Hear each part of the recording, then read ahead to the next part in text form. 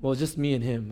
We kind of had a rough week. I guess I'm still growing as my voice is getting deeper. I guess I'm still in puberty or something, but it's been a kind of a rough stretch. But God is good, and we get to praise Him today with our kind of husky voice or whatever you call it. But it is so good to see you. I don't know if you're familiar in the news, but this past week in Japan, it was a holiday. It was a week-long holiday because they celebrated or began a new era in Japan. It had a week-long holiday that people celebrated because there was an enthronement of a new emperor.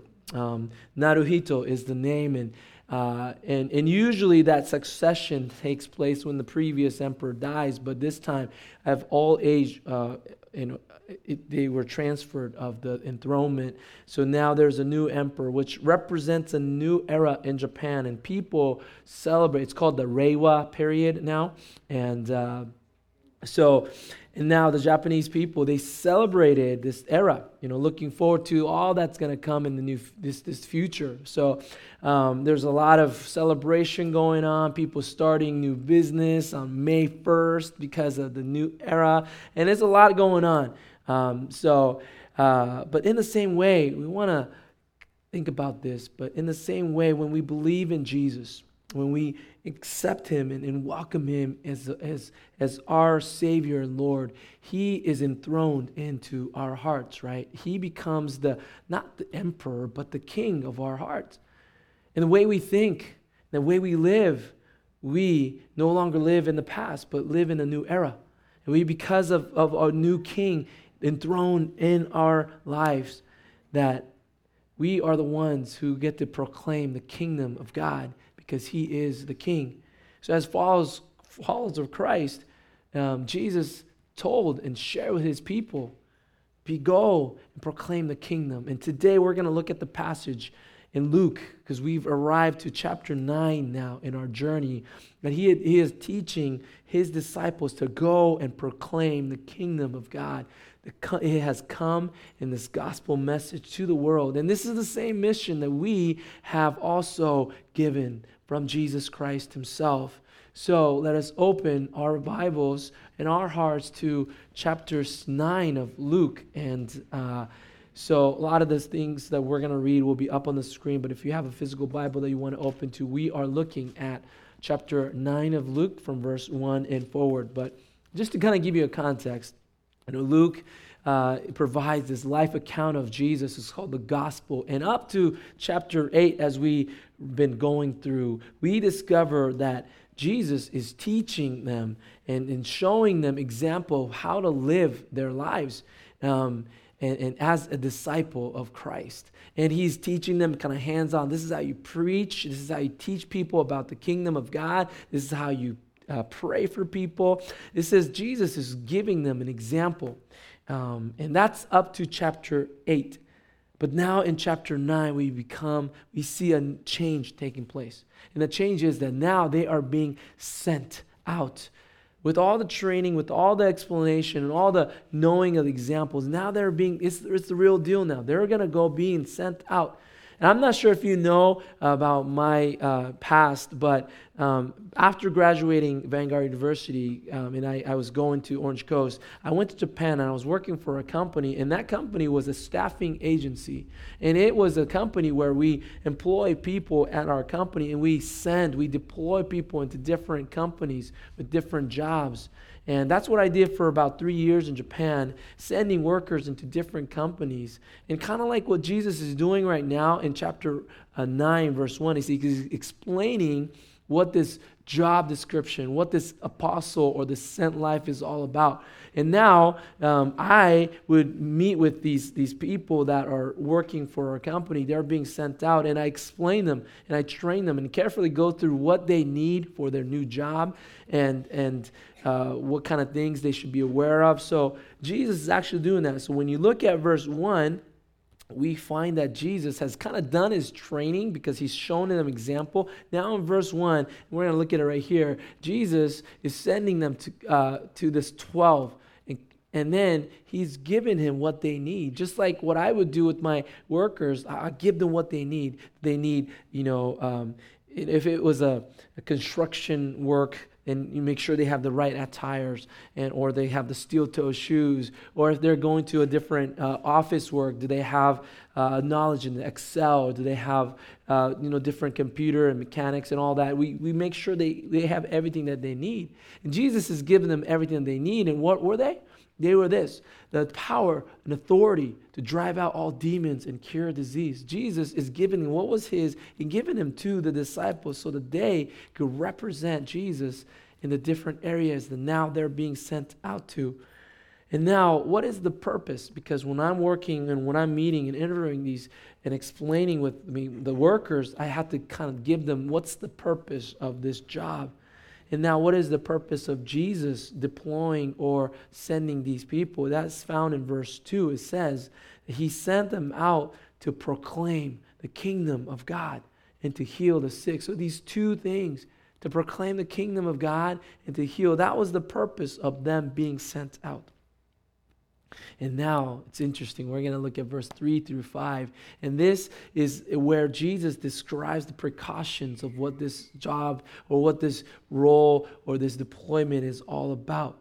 It is actually pertaining to this particular occasion, because later on we find Jesus sharing to the disciples different descriptions or precautions. But in this case, we look at verse 3. He says, so what were they to take? They were to take nothing.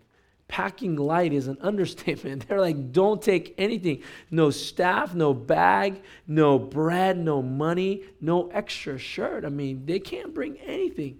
Not even a change of clothes. I mean, that's kind of weird. But he also says in verse 4, stay at one house and stay there until you're done. Until you leave the house. And verse 5 is even more bizarre. It says, when somebody don't accept you, then go, leave, and when you leave the town, make sure you wipe the dust off of the shoes or your sandals. I mean, this is kind of strange. Why is Jesus teaching and telling them these things? Well, we got to kind of share a little bit of background of what's going on. At that time, there's a lot of false prophets. There's a lot of people who were going to town, proclaiming bogus message. And people would listen because they never heard anything. And they just kind of give them money. And the money is not being used wisely. It was used to kind of give them a lavish lifestyle to these false prophets. And that was going on in that town. And Jesus wanted to differentiate his disciples, his sent apostles, from these people that are abusing their power. So they want to make sure that you're not going out to have a luxury lifestyle, so you don't need anything. Make sure you live a life with them and don't take advantage of anybody. And that's the background, but also the biggest point that Jesus is trying to make with these precautions is that God will take care of you. This is also Jesus still kind of teaching them, what does it mean to be a disciple? What does it mean to be sent ones? And Jesus is trying to teach them that when you fulfill God's promise in his mission, when you are going to his mission, then God will take care of you. He will provide all the needs. And that's what Jesus wanted to teach them. So take nothing with you, just the bare minimum. But you have to trust in God. And you have to stay in one place. So make sure, you have a relationship with them. But rest of that, God will take care.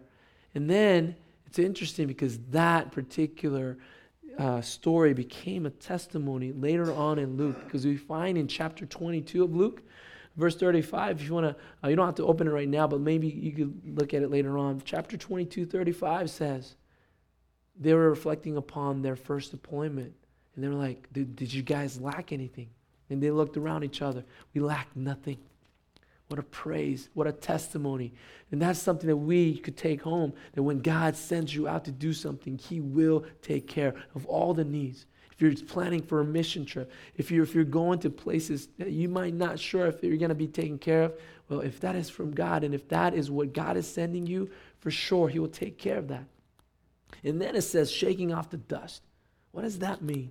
Well, Jesus is trying to teach the disciples that the rejection may take place. Not everybody would accept. So in that case, you have to kind of work accordingly. But then there's also a cultural background in dusting, putting the dust off of your feet, is that when a Jew go into a Gentile town, that's what they would do, that they would, put the dust back into their land, and then Jew will go on their way. But it's kind of a prophetic thing here, because these disciples, they were a Jew, and then they're going to Jewish towns and cities to proclaim the gospel, proclaim the kingdom of God. And it's prophetic because later on, Jews are the ones who reject Jesus. And there are people in like Jewish towns that will not accept Jesus. So it's kind of foreshadowing of what's going to happen, because later on we know that Jesus was rejected and put on the cross because Jewish people rejected him as their Savior. Now, when you look at verse 6 of Luke chapter 9, we find out that they went out to these village to village. They're doing exactly what Jesus has taught them to do, and then they proclaimed the good news. And they healed people everywhere, it says. And then we're going to jump to verse 10. But then that's when Jesus asked them how to go. Apostles returned, and they began to share with Jesus what took place. We don't know how long they were out there, but they came back and they kind of share with Jesus. They report back to Jesus what took place. And now we're entering into verse 11 and then on to the end. And it is a very well-known story of the loaf of bread and the fish. You probably heard this before, but maybe it's the first time you hear about this. So I'm going to explain to you. This is a very, very important miracle that Jesus allowed or took place in his life.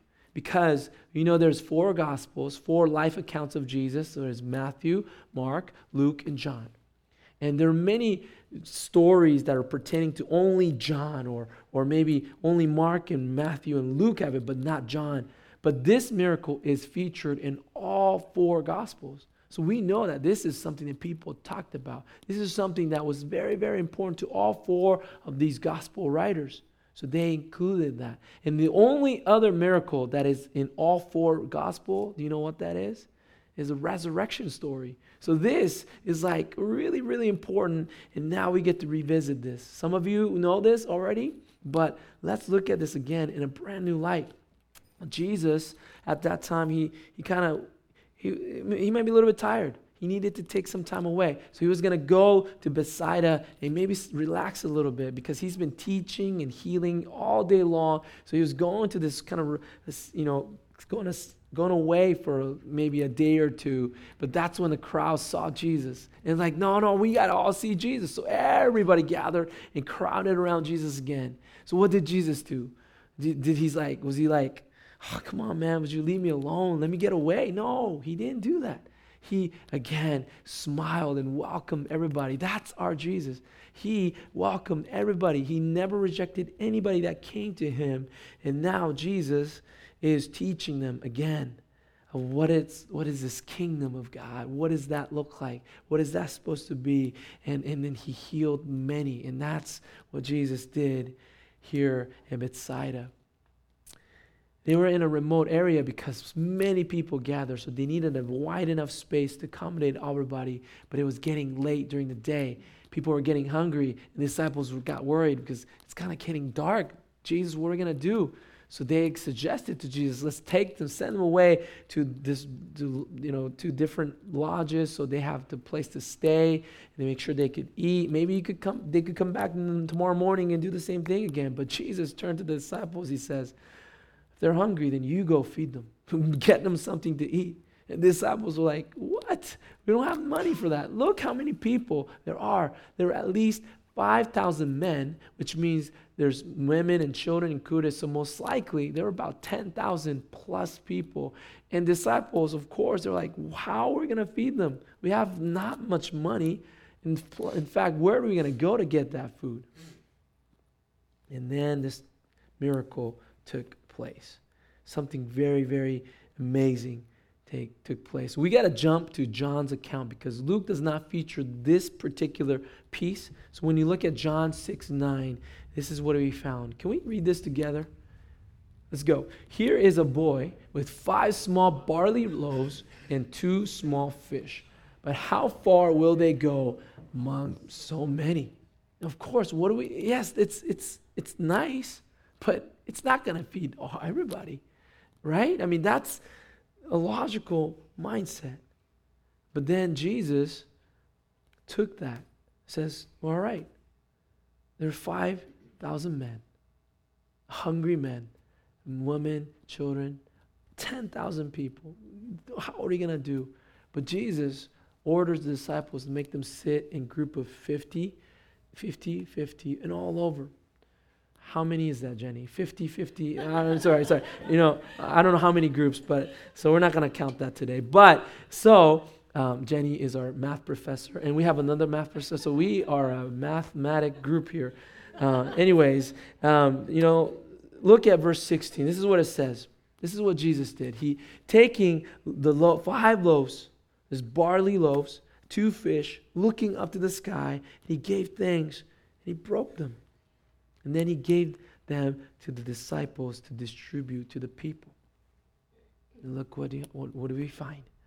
These bread and fish being multiplied. And they were all full. These 10,000 plus people were all full. Can you imagine that? But the beautiful thing is there's 12 basketful of the bread. That was the leftovers. I don't like the word leftovers. Orange Coast uses the word overflow, right? So there's 12 overflowing baskets of the overflow of God's blessing. I mean, just imagine that, right? Now, something that is very important to note, that this miracle took place in the hands of the disciples.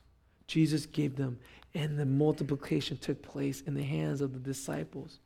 And it's nothing strange now because remember, they were given authority. Jesus' power it was given to the disciples. So of course, God's going to use that to multiply, right? But what we need to remember is, do you believe that power, the same authority is in your hands as well? As you go and proclaim the kingdom of God, do you realize that you are being sent out? That means God will provide, but also you have power in your hands because Jesus has given it to you. Do you believe that? You look like you don't believe that. See, that's the reality that we have to really be reminded, that we cannot forget that the same authority that was given to the disciples when you follow Jesus, that is the same power that we are responsible of as well. But the second important thing that we need to know is this boy, this passerby boy, and his lunch or maybe his dinner. I don't know what it is, but it was something that he had, and it triggered something amazing. Why this boy?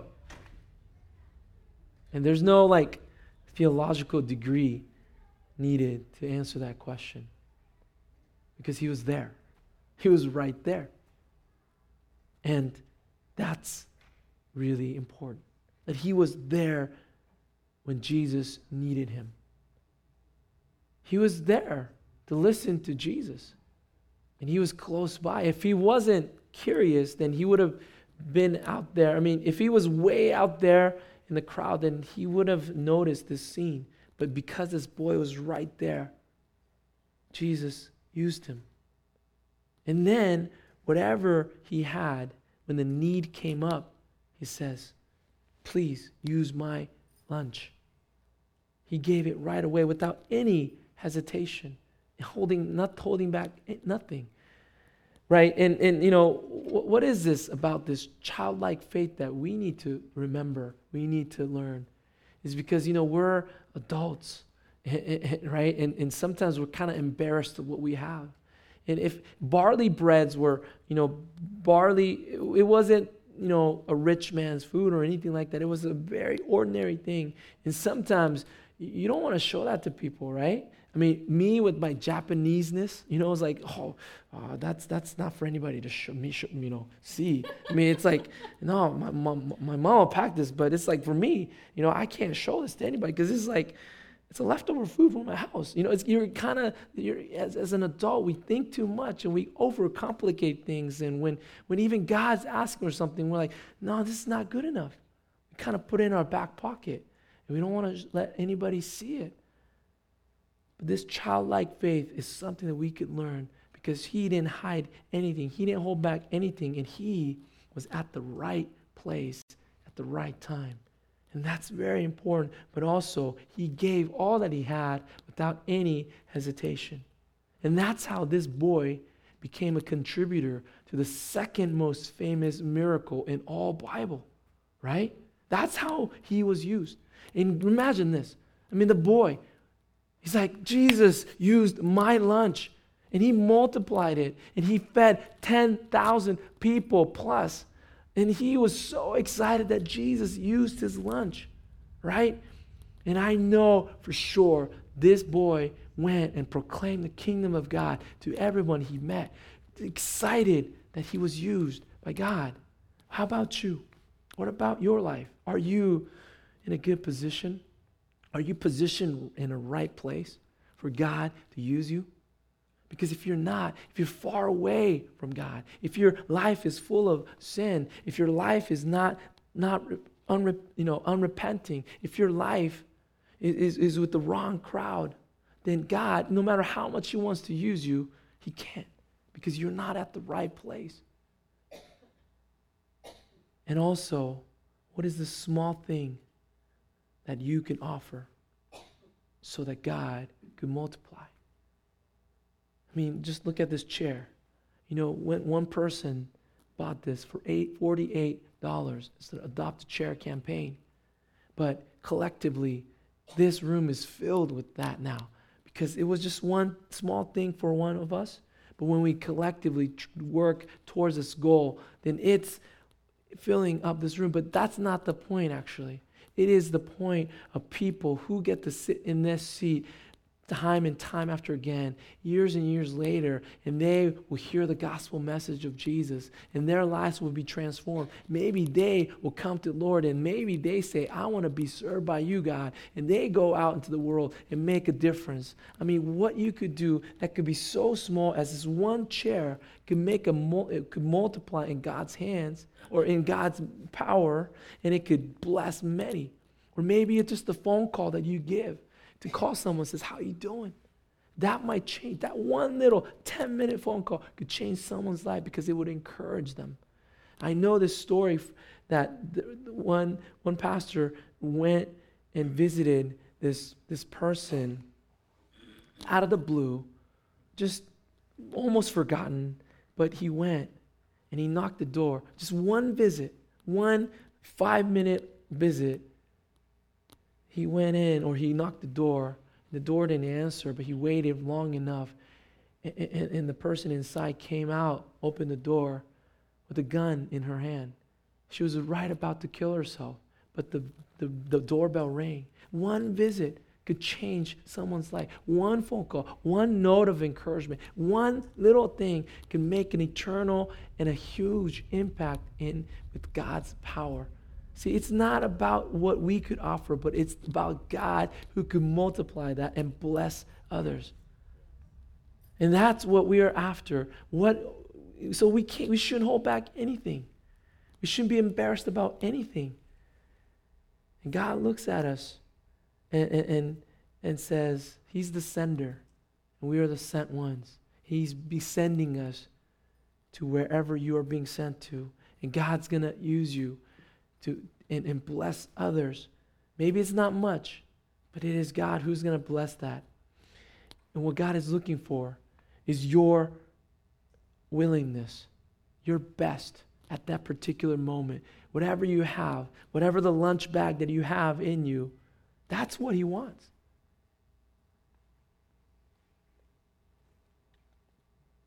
Think about what took place yesterday at Life on the Streets. Lots. We fed the homeless people 3 hours Saturday morning, and that. But collectively with the church, we had about 20, close to 20 people from Orange Coast went, and it fed multiple 80 plus people. What was the count yesterday?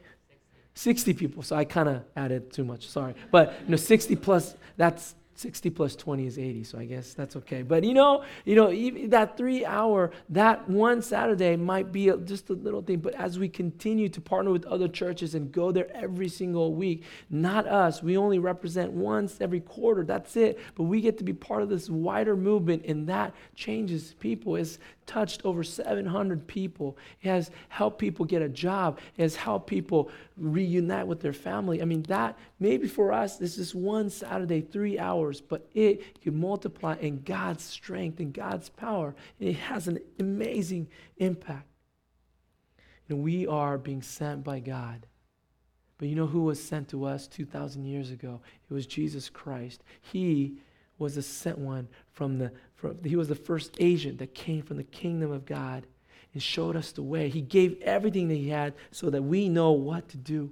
And after the resurrection, after the cross and the resurrection, he gave the same message to his disciples, just like he shared in today's passage. We're going to look at Mark 16, and we're going to read this together up on the screen. Here we go. He said to them, "Go into all the world and preach the gospel to all creation." That was weak. Come on, say that again. He said to them, "Go into all the world and preach the gospel to all creation." So where are we to go? To the world.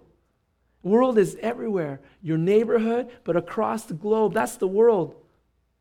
We got to remember that that's where we're going to do what? To proclaim the gospel, proclaim the kingdom of God. To who? To all creation. No one excluded. We're being sent into the world, but please know that you're not of the world. Where do you belong to? You belong to the kingdom of God.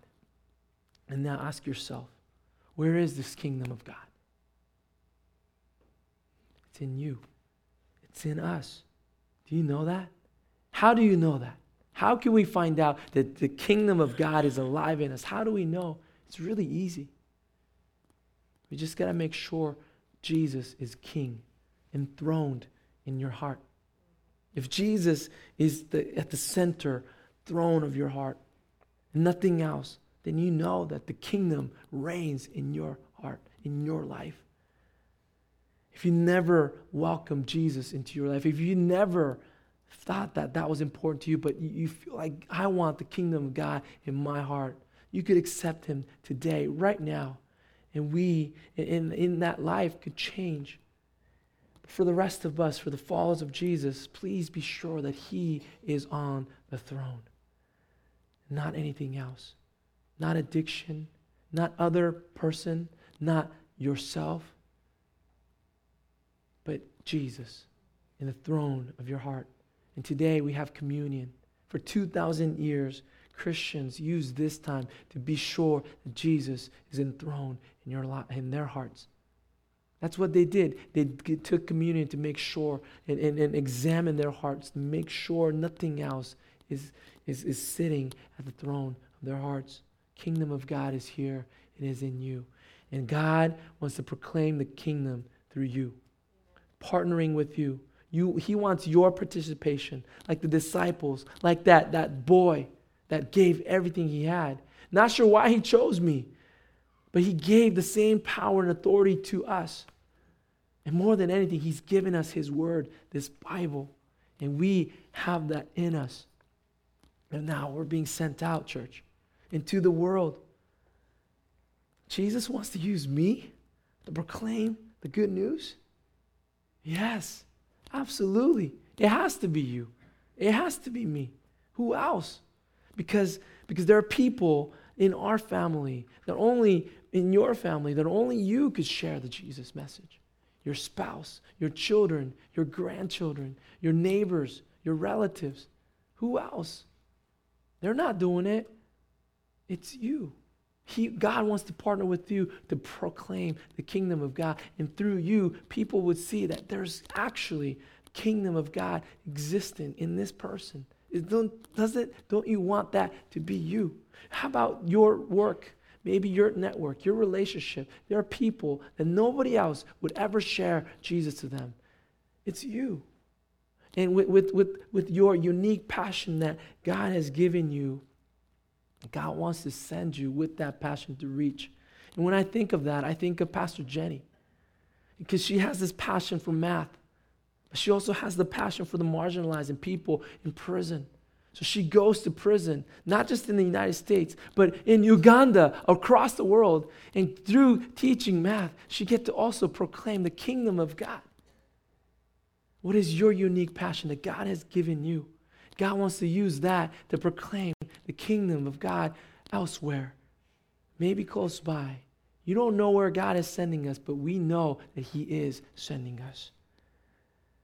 So, what is keeping us proclaiming that kingdom of God? I think I know the answer. I think that's the fear of rejection.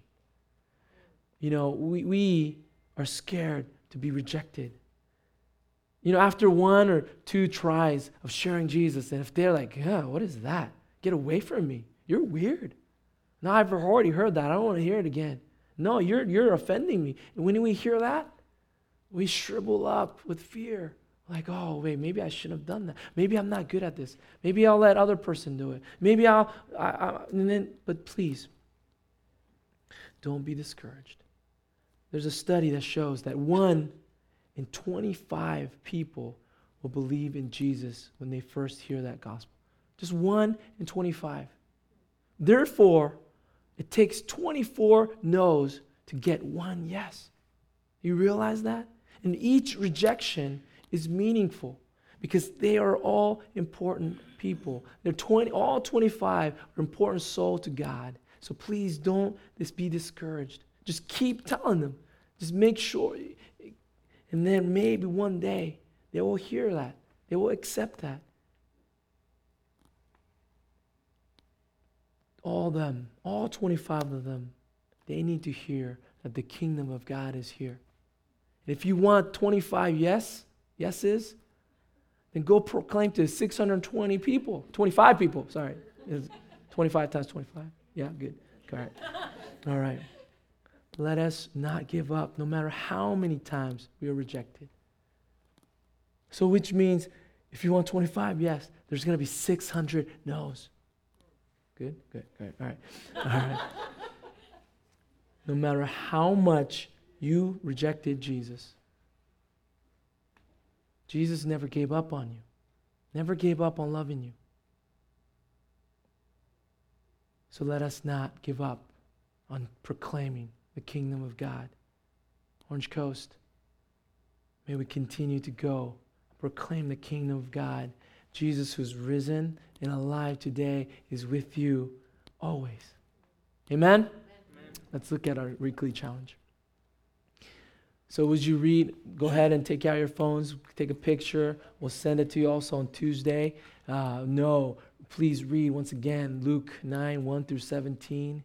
What is God trying to teach you today when you read that word? Grow like that boy that appears in John 6, 9. Are you in a good position for God to use you? What is something that you could offer? The little things that will bless others. And then overflow. Sorry, are you able to change the verse before people take a picture? John chapter 6, verse 9. So you could take a picture again, because when you look at chapter 6, verse 6, 9, verse 6, you're like, huh? So, all right. So are we able to do that? All right. Well, yes. Whoa, magic. All right, cool. Overflow. Is Jesus the king of your heart? He has to be there.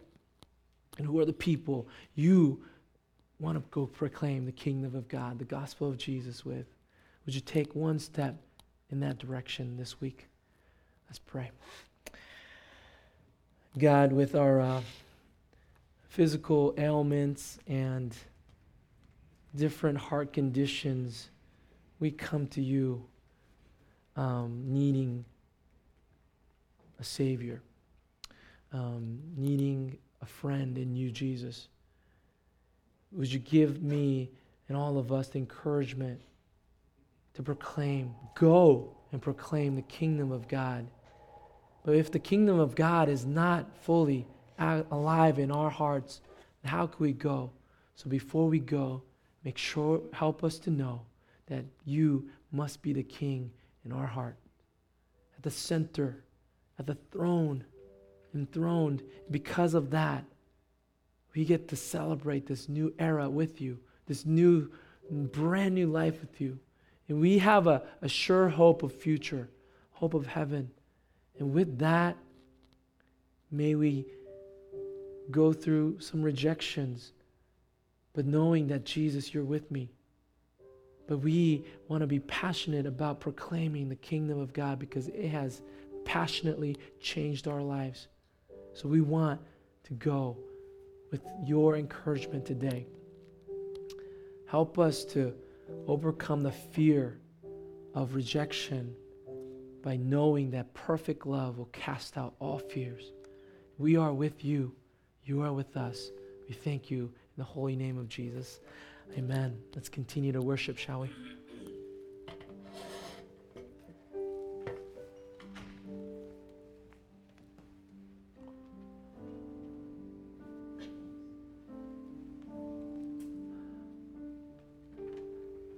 So today, we continue to worship in our communion. So we've asked Pastor Carl and Pat to lead us in that time. So would you welcome them?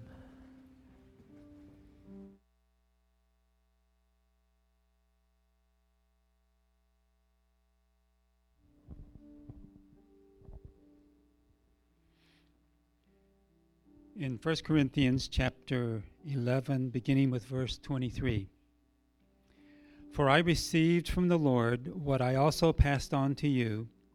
The Lord Jesus, on the night he was betrayed, took bread, and when he had given thanks, he broke it and said, This is my body, which is for you. Do this in remembrance of me. In the same way, after supper, he took the cup, saying, This cup is the new covenant in my blood. Do this whenever you drink it in remembrance of me. For whenever you drink this bread, eat this bread, and drink this cup, you proclaim the Lord's death until he comes. So then, whoever eats the bread or drinks the cup of the Lord in an unworthy manner will be guilty of sinning against the body and the blood of the Lord. Everyone ought to examine themselves before they eat of the bread and drink from the cup. Here at Orange Coast Church, we have an open communion table. That means that everyone is welcome to participate. However, I would also tell you, according to this scripture, that it says we ought to examine ourselves. That means that if you have never committed your life to Christ, then we would ask you to refrain from participating. There was a man that came to this church for, I think it was actually several years in the beginning of the church. Back in those days, we were much smaller, and I would pass the elements going from person to person. In the early days, we were just a small circle of people. And after that, we had a few more people, but I personally would take the elements and pass them around the room. And this one particular gentleman, because I had given that instruction, always just waved me off, and I would skip over him and go to the next person. I did this every time we had communion. One Sunday, I was going to pass him by, and he put out his hand, and he stopped me, and he took the bread, he took the cup, and he looked me in the eye, and he smiled. He was indicating that he had given his life to Christ. So if you're here today and you haven't made that commitment to Christ, you know what? You can examine your own heart right now. And you can pray. And you can ask the Lord to come into your life. Otherwise, I think it'd be really good to use this time to examine your heart. Just come before the Lord and Just like that little boy in the scripture today, he brought what he had, and God used it. So, what do you have in your hands? What are you going to give to the Lord? He will do the multiplying, not us. He will do that. So let's use this time to examine ourselves, to ask the Lord to touch us, to teach us, and to multiply what He wants in our lives. So you're welcome to come. I think what we'll do is have you come down this aisle as well as this aisle.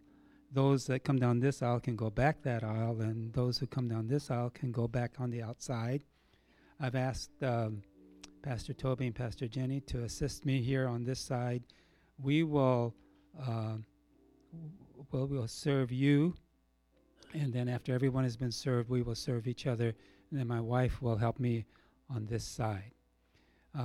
It says in the scripture here that Jesus took the bread and the cup. He said that this bread is a symbol of my body, which was broken for you. And he took the cup and he said, this cup is my blood. It's a symbol of my blood, which was shed for you. This is a wonderful time for us to worship. Let's worship the Lord now as we participate in the Lord's table. You can come when you are ready.